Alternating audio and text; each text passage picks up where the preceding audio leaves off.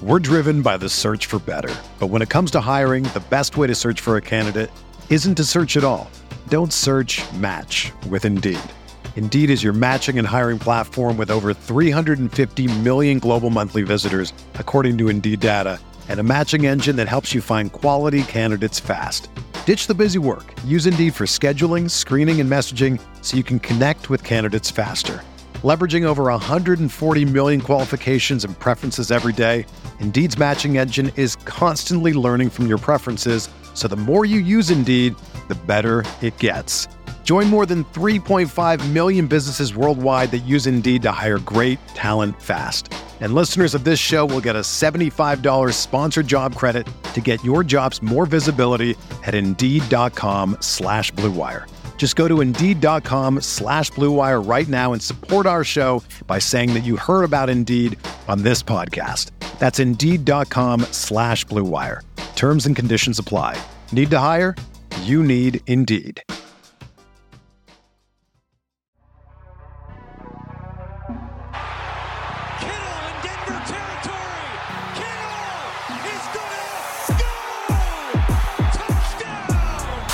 Has got him, it'll sack him back inside the 30-yard line. Nick Bosa drops Aaron Rodgers for a 13-yard loss. Quick pass caught by Kittle. He dives, and he's in. Touchdown, 49ers. What is going on, everybody? Welcome to Striking Gold, your 49ers podcast on the Blue Wire Network. My name is Rob Louder. I cover the 49ers for all of you fine folks on the other end of the speaker. I appreciate you tuning in, especially because, as you can tell by my voice, this thing has still not recovered. I honestly am at a point where I'm wondering if my voice, as bad as it already was when healthy, is ever going to recover. Because, I mean, the schedule that I'm on is just unbelievable. You know, it's podcast twice a week, football practice every day, teaching every day. I mean, I've done this all before, but it just seems like I lost my voice at a time where it just can't recover. It's so weird. Hopefully, I mean, essentially what I've got to do is just go a little while without talking. But for some reason, no matter what I do, it just will not get better. I'm to the point now where I'm going to start Googling silly-ass home remedies to just try and get something going, because my voice has sounded this bad for a few weeks now, essentially since the start of school. You know, we have this day, I think the catalyst, the send-off of this constantly having about 50% of my voice started. We have a day where it's called Back to School Night. I don't know if that's a national thing. It's a day at the beginning of the school year where parents can come and meet the teachers. Well, the way we handle it is, you know, each class, there's a schedule for the parents. They go to first, second, third, fourth, fifth, sixth period. Each period's 15 minutes long with 5 minutes passing. And I have my school day looks like ceramics first period, art second period, mentoring third period, art fourth period, advanced art fifth period, and art again sixth period. I don't have a period off. And during that day, I am talking to a new set of parents every 15 minutes, giving them the same spiel over and over and over. And I think that's when I lost my voice, because that day was like teaching all day, talking all day, coaching, which is talking plus louder, if not yelling. Not a big yeller, but I do talk loud. And then talking to parents nonstop for 2 hours. So that's like 12 hours of talking. Almost nonstop. So that's what started this, and I have no idea when it's going to end. So, but I appreciate those of you that have stuck with me. I know this is not the absolute best listening experience on a good day, but I'm still here. I'm in it. And we need to talk about the fact that the Rams just might be stupid. They might just be dumb as hell, because it was announced yesterday, I believe, that they would wear their white uniforms for their home opener at SoFi Stadium. And anybody who's been paying attention to anything knows that in the past, not in the past, since the Rams have been playing there, the amount of 49ers fans that have come to games at that stadium has drastically outweighed Rams fans. I think Nick Wagner of ESPN tweeted today that as of right now, per Vivid Seats, I believe, they said that it's like 65% 49ers fans and 35% Rams fans.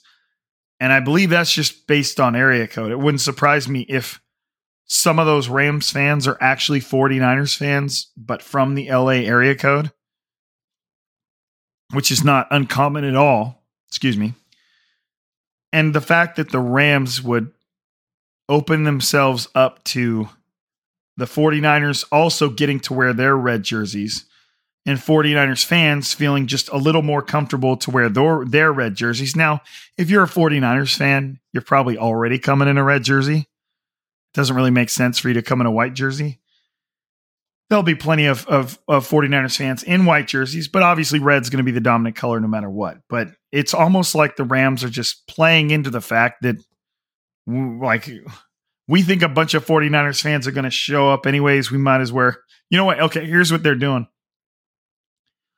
The Rams might be betting on the fact that there will be more 49ers fans in white jerseys, which is not that many, than there will be Rams fans. So they're like, let's choose white. So at least it looks like there's a lot of our fans in the stands. Maybe that's their line of thinking, but I just think it's hilarious that they're just opening themselves up to more 49er red. It's like, man, you really don't know whose house that is. You know, whose house? When they're asking that, they really don't know. And they're asking the fans to tell them because they haven't got a clue. And I'm assuming if they do that this year, that chant, yeah, it'll probably be answered by a lot of 49ers fans not saying Rams house. You can bet on that. I think we need to talk about quarterback Brock Purdy. Is that all right with you guys? You know what's nice? Holy shit. It's like I just got hit with an epiphany wave of the fact that, oh, you know what? I don't even know if I want to say this out loud. I'm just going to knock on wood. There it is. Hold on. I'll go silent. There's the wood. I think it's incredible that as of right now, we get to talk about one 49ers quarterback, and that's it. It's incredible to me. Now, again, I'm not trying to jinx anything. You heard me knock on wood. If you're going to believe in jinxes, then you have to also believe in the knock. You can't have both. You can't have your cake and eat it too. You can't believe in a jinx and not believe in the knock. I knocked. You heard it. Respect it, please. And I think it's incredible that we get to talk about one 49ers quarterback and not dance around the fact that someone's going to get offended that you're not talking about the other 49ers quarterback. So weird. But I'm glad that for now, that moment is behind us. It's incredible. One thing I noticed when I was looking at Brock Purdy statistics, he has officially passed the halfway point of his regular season, if you want to call it that. Fired off a little X, going to give it to you. And I said Brock Purdy's played the majority of snaps in 9 games. So I'm not including the Eagles game in which he was knocked out of the game very early on. And I'm not including like the Chiefs game where he just randomly came in because the game was out of reach and Kyle Shanahan wanted to pull Jimmy Garoppolo. But if you include every game in between that, let me actually just pull them up for you so that I can list them off. Brock Purdy game, no, not in 2023, you idiot. Game logs 2022. So this is including his start against basically from Miami on, against Miami, Tampa Bay, Seattle, Washington, Las Vegas, Arizona, and then into the playoffs of Seattle and Dallas. And then going to this season, the Steelers. So from Miami to the Steelers, that was somewhere in the middle of the Steelers game. I guess it would be safe to presume halftime. He hit the halfway point, going from 8 to 9 games. In that time, sorry, I'm like really burying the lead here, just wandering on and on. In those 9 games, Purdy completed 170 of 258 passes. That's essentially 66%. For 2,140 yards passing, 18 touchdowns, 3 interceptions, 100, and then he's got 57 yards rushing and 2 touchdowns and a 109 quarterback rating, or whatever it's called, the basic one, not the weird ESPN one. And I know that one of those 3 interceptions was like an arm punt on 4th down, and another one was one that I believe bounced off Juwan Jennings' hands, if I'm not mistaken. So if you want to look at this with a little bit brighter rose-colored glasses, you can say Purdy has 18 touchdowns and 2 interceptions. That's not how football works. Quarterbacks will always have interceptions that aren't necessarily on them. But I think that is pretty damn impressive. And I think we're at a point in Purdy's career, and we'll get into this in a little bit, where I think that no one is underrating him anymore. And for every game that he continues to play, how he's playing. And in terms of how he's playing, Adam Schefter tweeted, Brock Purdy is the first quarterback. See, I can't even figure out when to say X and tweet, whatever. Brock Purdy is the first quarterback in NFL history to win each of his first 6 career regular season starts and throw at least 2 touchdown passes in each start. Purdy is also the first quarterback in NFL history with a passer rating of 95 or higher in each of his first career regular season starts. So that tells me that this is not a fluke. This is not a man that's being carried by a run game. This is not a man that has lucked into what he's doing on the football field. Brock Purdy's good because Brock Purdy's good. And I think we can start to embrace that. I mean, Micah Parsons of the Dallas Cowboys, one of the best defensive players in the NFL, is embracing that. We'll get into that. But I just think we're at a time where maybe Purdy is this good. And we'll, I don't want to expand on it too much because I'm going to get into what I was going to say in a little bit. But the silly thing that you still hear, I think it was Nick Wright, which, you know what I mean? Like, look, is an opinion from Nick Wright really worth talking about? I don't think so. I mean, if you look at the dude's hair, like nowadays, I'm not sure. I mean, I'm not shaming anybody. I shouldn't be shaming anybody. But I mean, it's not like he's going bald. He grew his hair out and he looks like Ichabod Crane or something. Like, it's crazy. But hey, at least he's got hair, right? I mean, he could look on the bright side. I think there'd be a lot of men out there where they're like, hey, at least he can grow hair. But anyways, he looks like somebody, stepped out of the Revolutionary War and is like, I can talk football. Anyways, he authored the opinion that we've heard a million times that makes just as little sense as it did when we first heard it. The fact that, well, this is just a quarterback in Kyle Shanahan's offense type of thing. And I'm like, what? Are we really still throwing that out and hoping it sticks? How many quarterbacks have we seen come into Kyle Shanahan's offense and not play well? Quite a few. I mean, Matt Ryan in Kyle Shanahan's offense was legendary. RG3 in Kyle Shanahan's offense as a rookie was legendary, but that went down fast. Let's just go to 49ers. Let's ignore stuff before that. Brian Hoyer sucked in the 49ers offense. Nick Mullins sucked in the 49ers offense. Yeah, he did have one game that we could hold on to, I guess. CJ Beathard sucked in the 49ers offense. Jimmy Garoppolo had his moments, but for the most part, I feel like we could all kind of tell that things were being throttled in a way by Jimmy Garoppolo. He had a cap on what he was able to do in Kyle Shanahan's offense. And I feel like that was one of the reasons why they moved on. One part of the reason is injuries. The other part is things were only going to get so good with Jimmy Garoppolo. They got close, so that's a tough statement to make, but I do feel like that's what the 49ers thought. So, like, even going back to 49ers land, Trey Lance didn't really play enough for us to really throw that out there, but he had moments of not looking good in Kyle Shanahan's offense. Why is this hard to understand? You still have to be a good quarterback.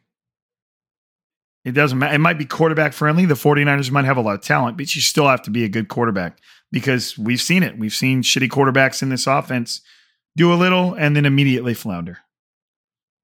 They're not surprising anybody anymore. You got to come into this offense and you still got to play good football. It might elevate you a little bit. It might make you look good in moments that you may not have in another offense, may have not have thrived in that situation, especially when you got a play caller like Shanahan. But Brock Purdy is playing well because Brock Purdy's good.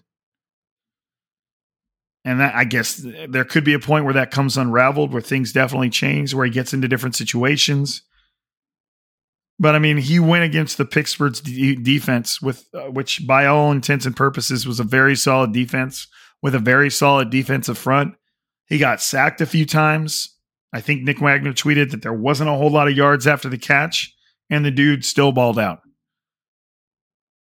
So, I really don't know. We obviously want to see more from him. The dude hasn't even eclipsed, he barely eclipsed half a season's worth of playing time.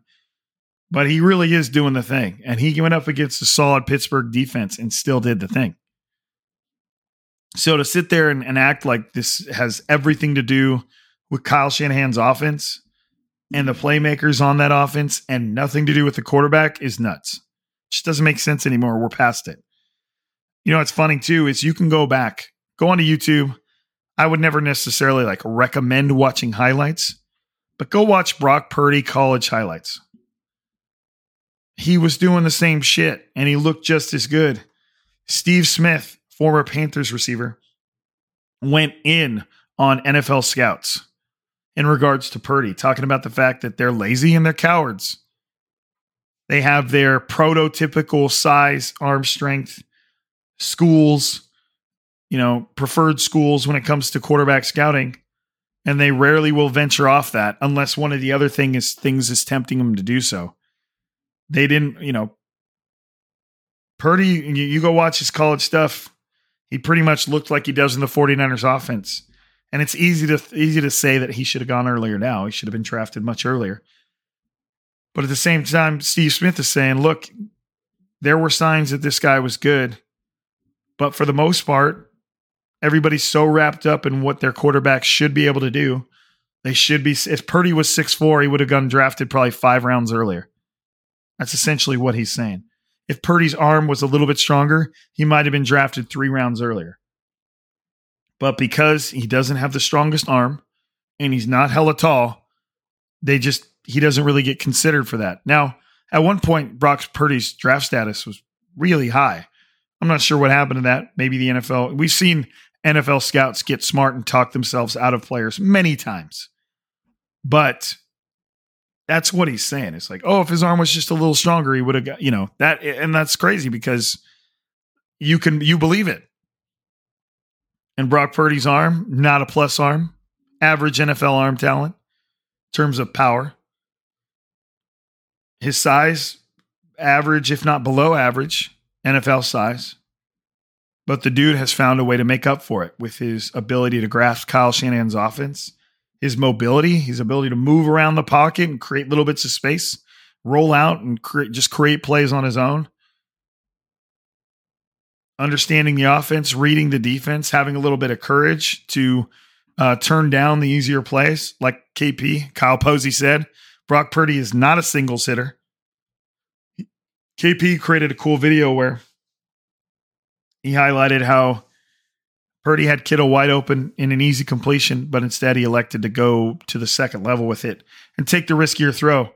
JT O'Sullivan of the quarterback school, kind of said the same thing. Like, look, there's other routes that are open, but Purdy is aggressive. And he's throwing open receivers with anticipation. He's taking risky throws. He's making the big-time throws, like the stuff down the side, the back shoulder down the sideline to Brandon Ayuk, the deeper Devo Samuel play over the middle in the second window. he's making these plays that like should demand attention. And I think as time goes on, he will get more attention. But I feel like at this time, you could probably start to embrace the idea that Purdy might be for real, because he's playing like he's for real, and it ain't no splash in the pan now, especially when you talk about 2 of those 9 games that I just talked about were against playoff teams. Or, I mean, don't even look at it like that. Miami, playoff team. Tampa, not a playoff team that year. Seattle, playoff team. Washington, no. Las Vegas, no. Arizona, no. But 1, 2, 3, 4 different playoff teams. Actually, not different, but 4 playoff teams. 4 matchups against playoff caliber teams. So, I mean, I can stumble over that all I want, but he's shown you. He's shown you. And I'm looking forward to him showing. Now, to get into what Micah Parsons said, Micah Parsons was on, I believe it's his own podcast. You can find the clip online. And he basically told everybody to stop sleeping on Brock Purdy. He's a top 15 quarterback in the NFL. And that kind of surprised me when he said that. And I was watching the Haberman and Middlecoff podcast.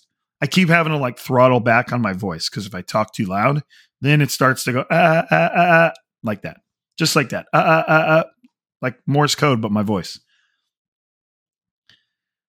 Guy Haberman did a super quick exercise with him and Middlecoff. And after Micah Parsons said that Brock Purdy was a top 5 or top 15 NFL quarterback, he went through all the quarterbacks and how many of them you thought were better than Brock Purdy. So I wanted to do the same thing really quick.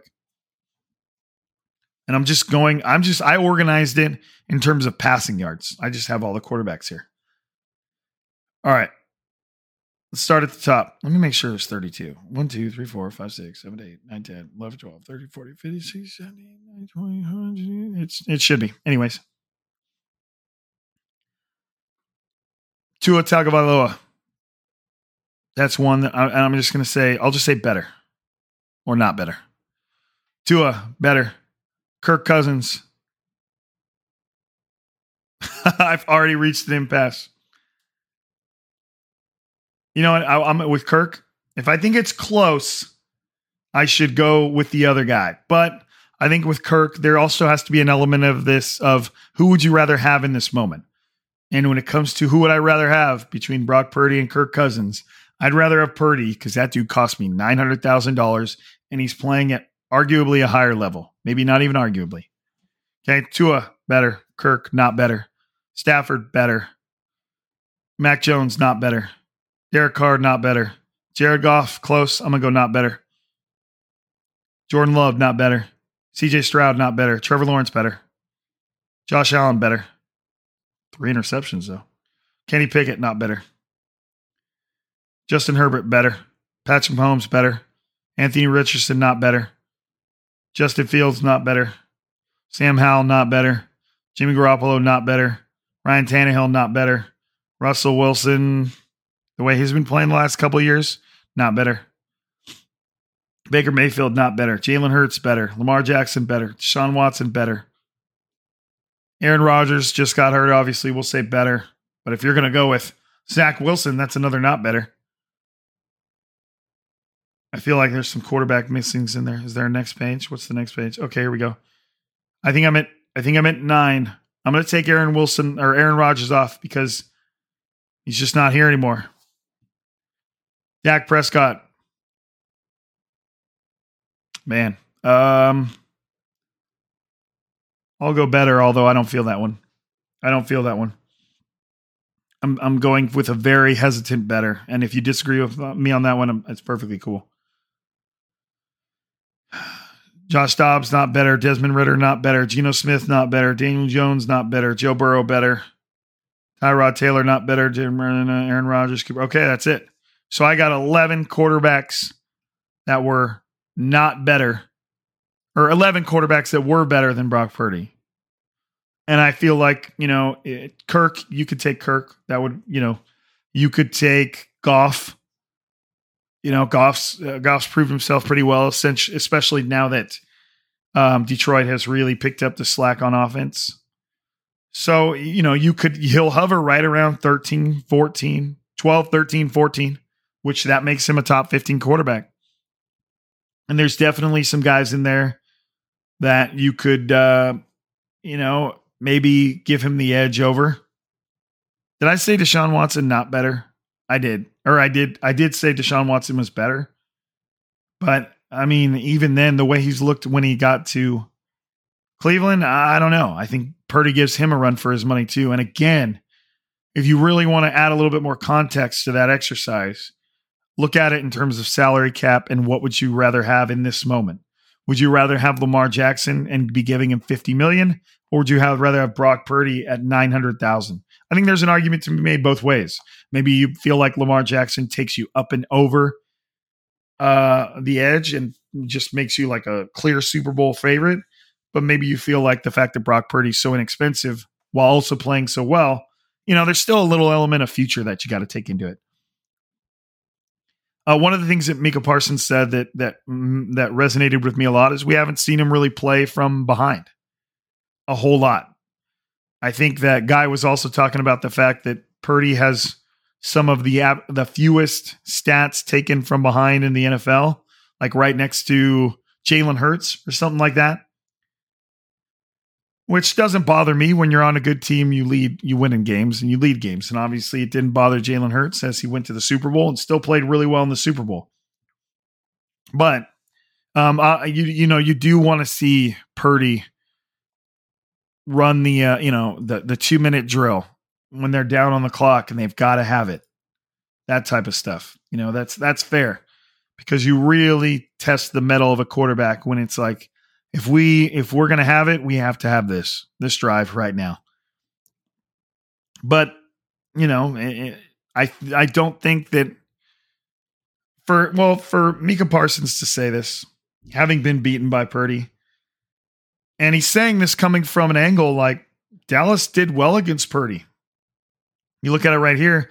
Purdy was 19 of 29. That's 65%. No touchdowns, no interceptions. An 87 passer rating. He rushed for 8 yards and no scores. So obviously the 49ers did enough to win with Brock Purdy under center, but he didn't light it up against Dallas. So, for Micah Parsons to have probably the most success out of any team against Purdy, yet still believe he's a top 15 quarterback, I think that speaks a little bit towards Purdy. And the fact that no one, at least in the NFL, is overlooking him anymore. When you've got a stat hanging over your head like this dude has thrown at least 2 touchdowns in every single one of his games, and then you look at his games, 2 touchdowns, 2 touchdowns, 2 touchdowns, 2 touchdowns, 2 touchdowns, 3 touchdowns, 3 touchdowns. At some point, NFL defenses will start taking you seriously, and there's no chance that NFL is not taking Purdy seriously anymore. It seems like the media has more of a struggle to take Purdy seriously than the actual NFL, which it should be the opposite. The media should be taking guys seriously that aren't serious, while the NFL is like, no, he's for real. It's just, they have a more educated opinion and a more experienced opinion, and it just seems backwards. So again, I recommend going to check out JT O'Sullivan's video on the quarterback school. Super awesome watching him break down. It should be a must-watch video for all you guys. I'm assuming he's planning on breaking down every single one of Purdy's videos, and they're just great information. He breaks them down from a quarterback's point of view, talks about the things he likes, talks about the things he doesn't like. It's impressive. It's fun to watch. It's very informative. It's always more fun to be there for live 49ers football. And when you need tickets, Ticketmaster's got you covered. As the official marketplace of the 49ers and the NFL, Ticketmaster gives you more ways to find your perfect seat. Their interactive seat map gives you 360-degree previews of your section to make sure you have the best view of those pivotal plays. And if your plans change, Ticketmaster gives you more flexibility to sell or transfer your tickets. Plus, mobile tickets make getting in on game day a breeze.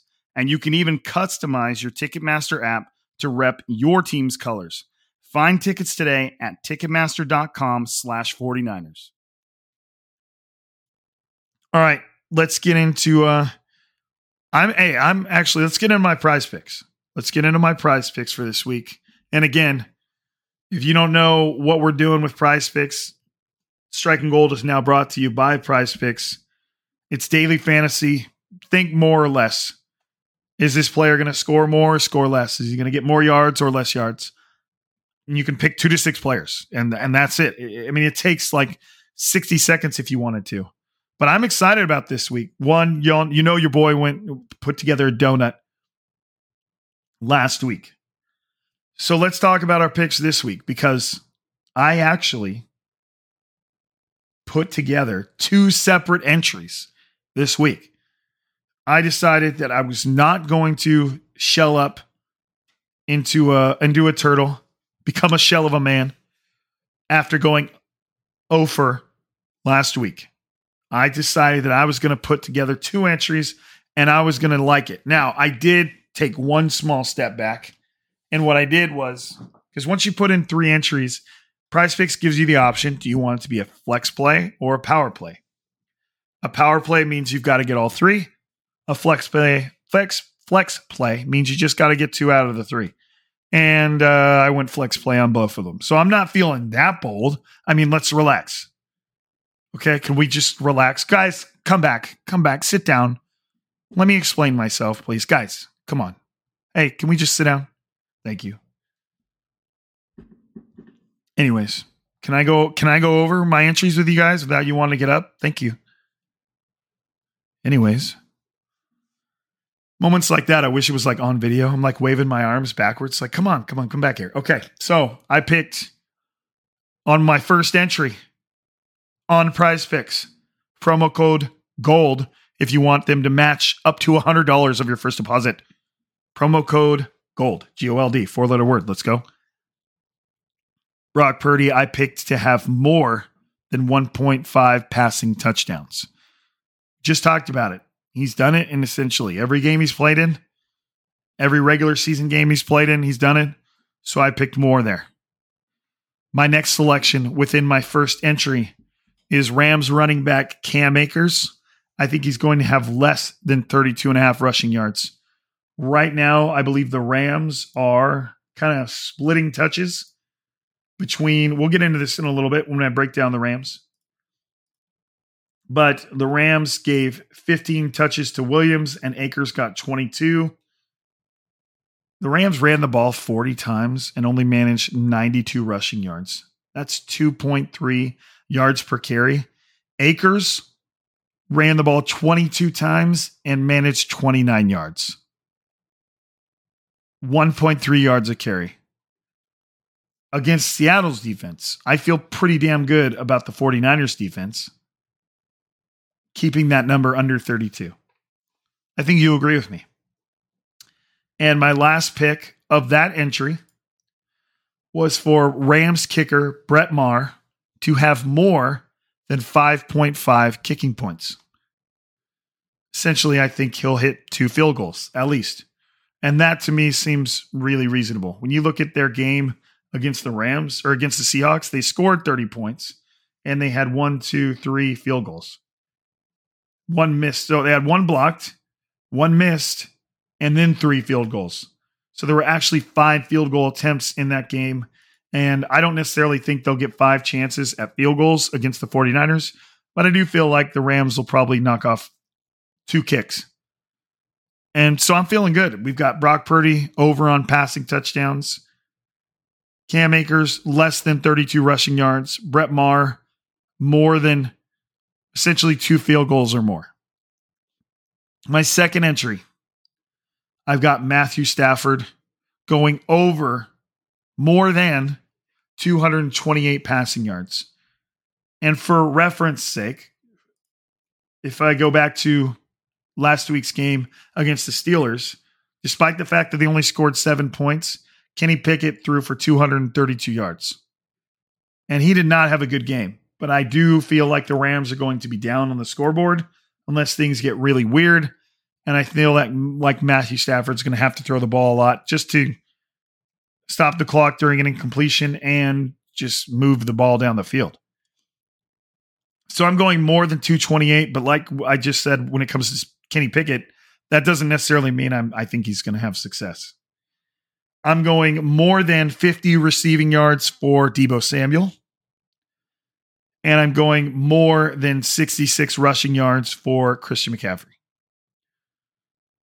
I mean, he had like 150 something last week, right? And since Brock Purdy's took over, McCaffrey's done really well in rushing yards department. I do feel like Deebo Samuel, despite being under that number, right, last week. No, he still went over that number. Deebo didn't even have a big game, and he still managed 5 catches for 55 yards. I think a lot of that spotlight went to Ayuk, but Deebo was still, 55 is respectable. So I think he's going to go over that. And we've just seen Deebo Samuel make so many insane plays against the Rams. He just loves bullying the Rams. So I had to go with Deebo. So what do you guys think? Again, I'm going to recap both my entries real quick. Brock Purdy, more than a touchdown and a half. Cam Akers, less than 32 rushing yards. Brett Maher, more than 5.5 kicking points. Next entry, Matthew Stafford, more than 228. Deebo Samuel, more than 50.5. Christian McCaffrey, more than 66.5. I feel good. I feel good about my Prize Picks entries.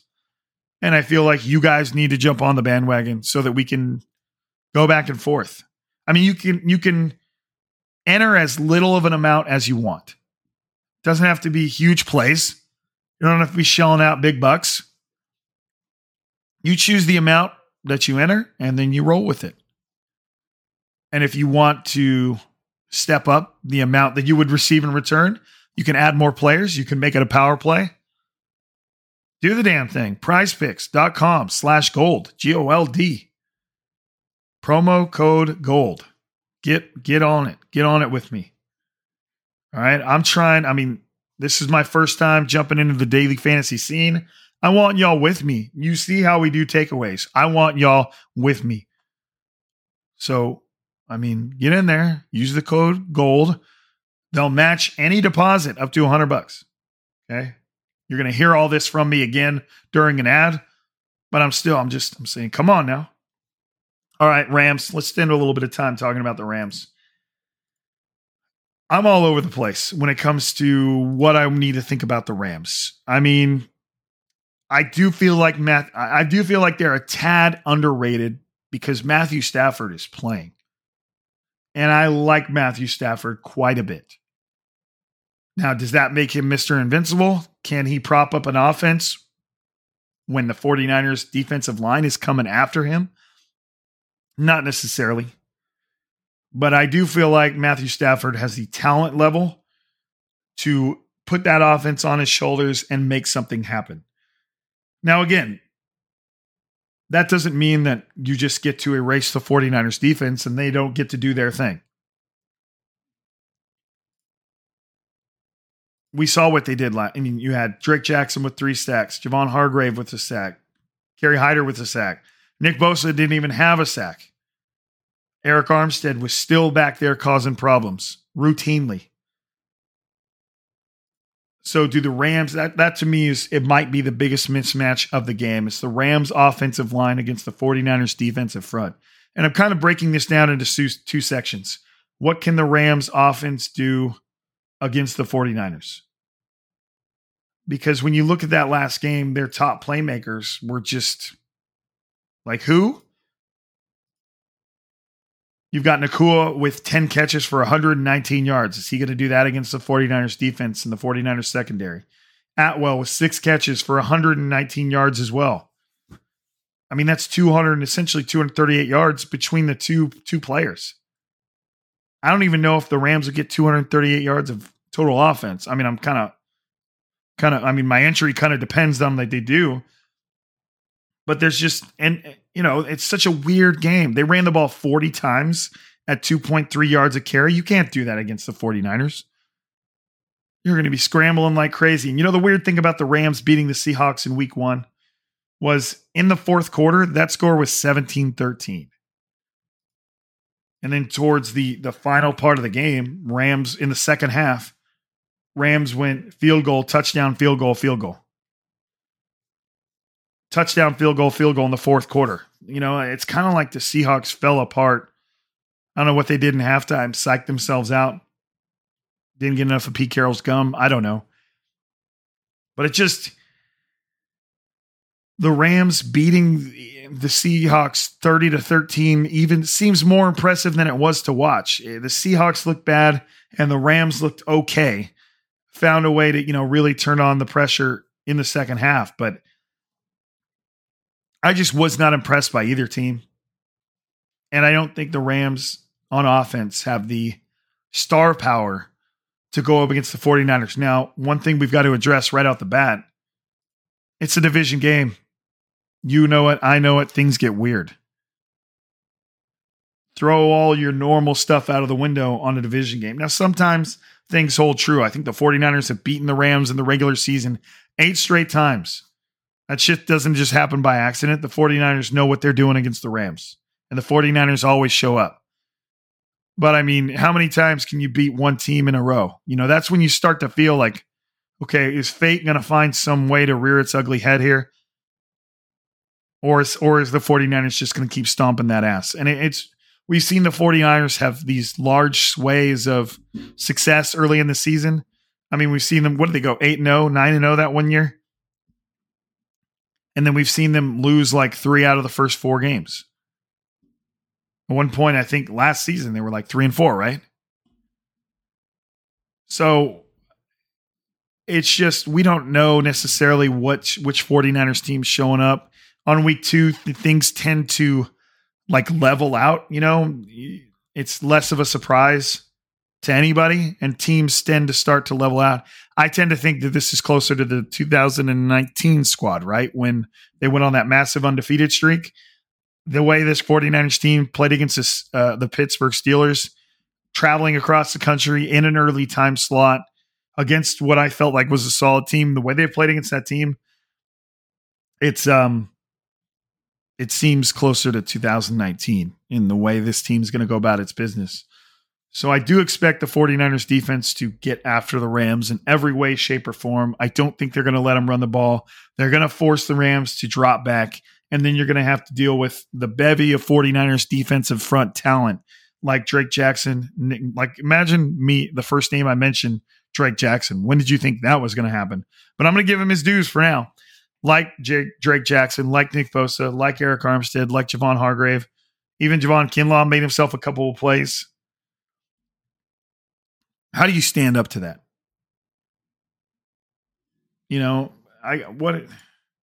What's this dude's first full name? Pua Nakua. I got to get the Rams roster up here because the NFL's official stat website only tracks last names. So I'm going to pull it up here.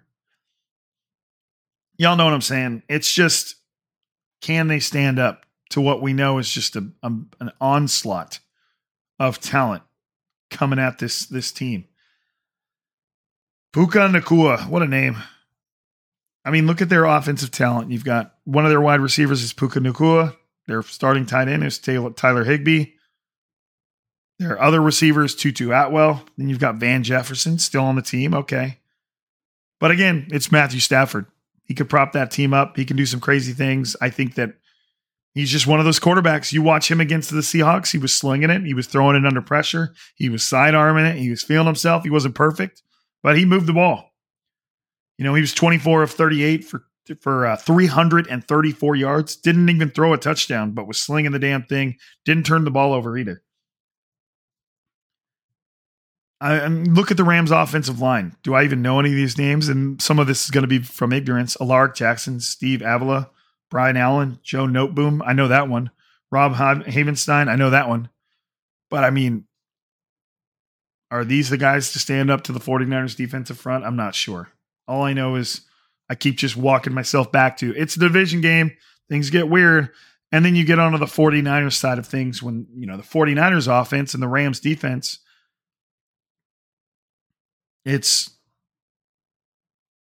Aaron Donald and, I don't know,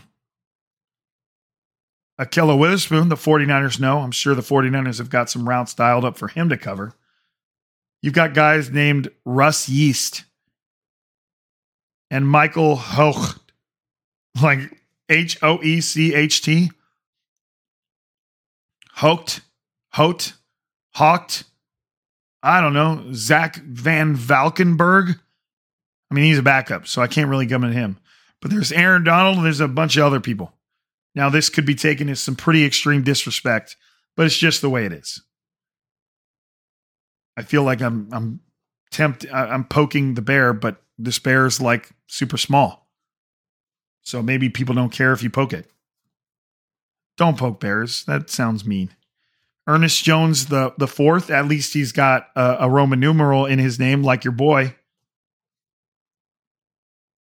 Louder the fifth. So I mean I don't know, guys. I'm just trying to say when I look at these games, I look for mismatches, and I see a 49ers offense that will have to find a way to deal with Aaron Donald, but they've been able to do that in the past. And they don't have anybody else the 49ers need to try and worry about. At least not on paper.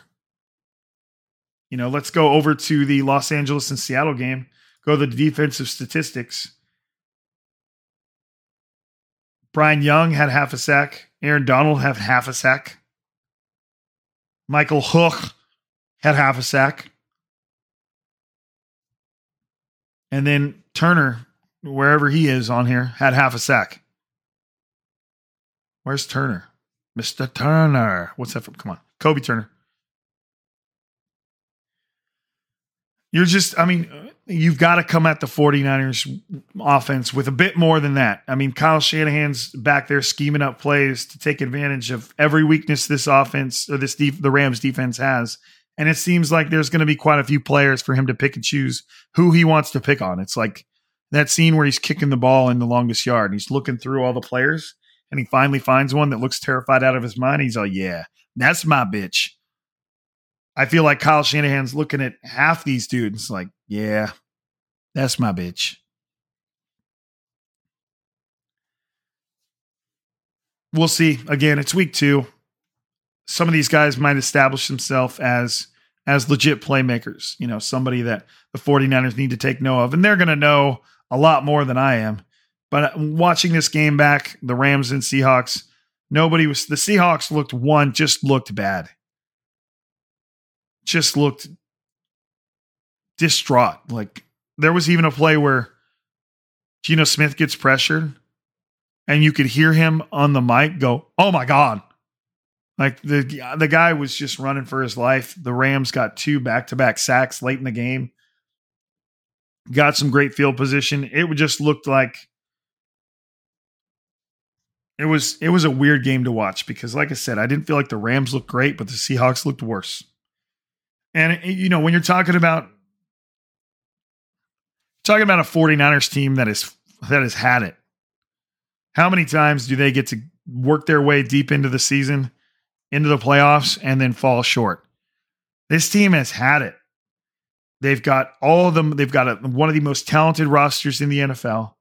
They've got star players that are all getting paid, or in the case of Brandon Ayuk, about to get paid by somebody, hopefully the 49ers.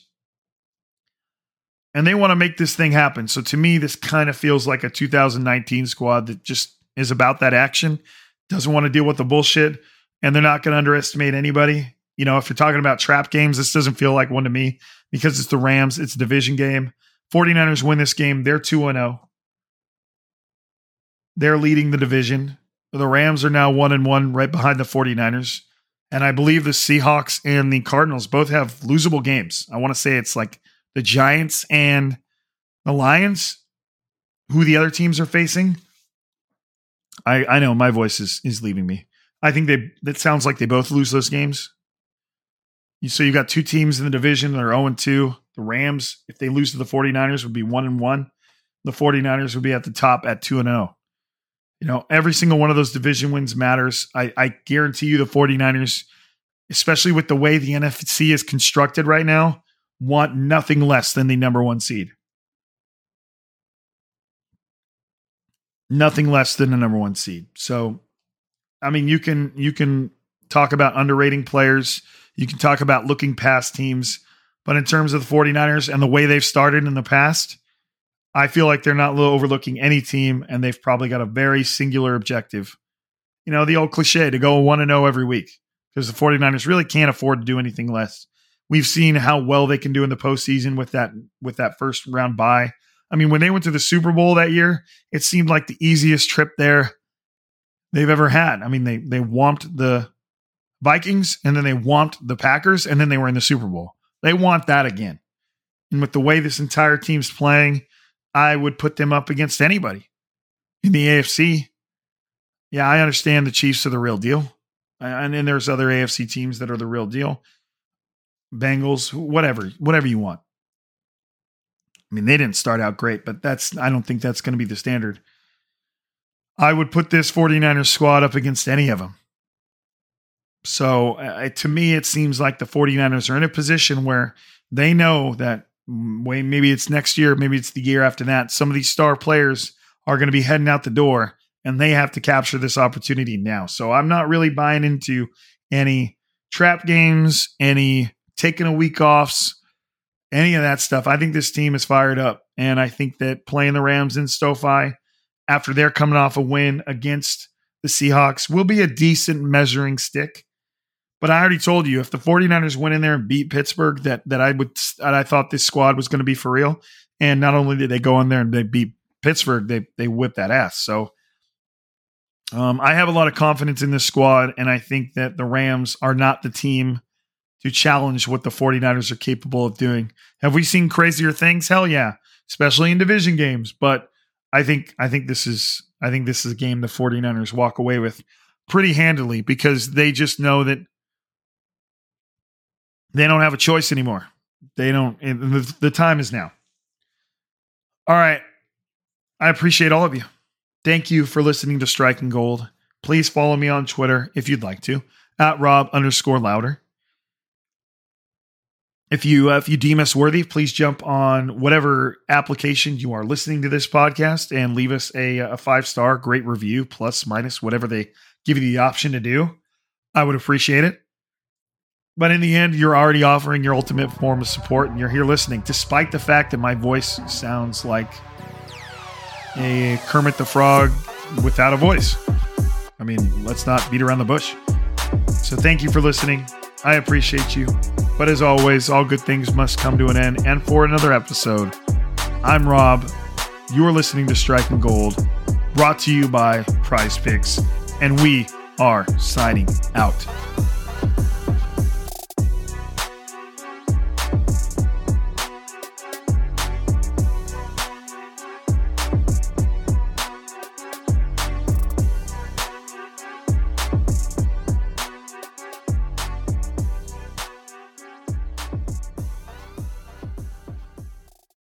This is the story of the one. As a maintenance engineer, he hears things differently. To the untrained ear, everything on his shop floor might sound fine, but he can hear gears grinding or a belt slipping.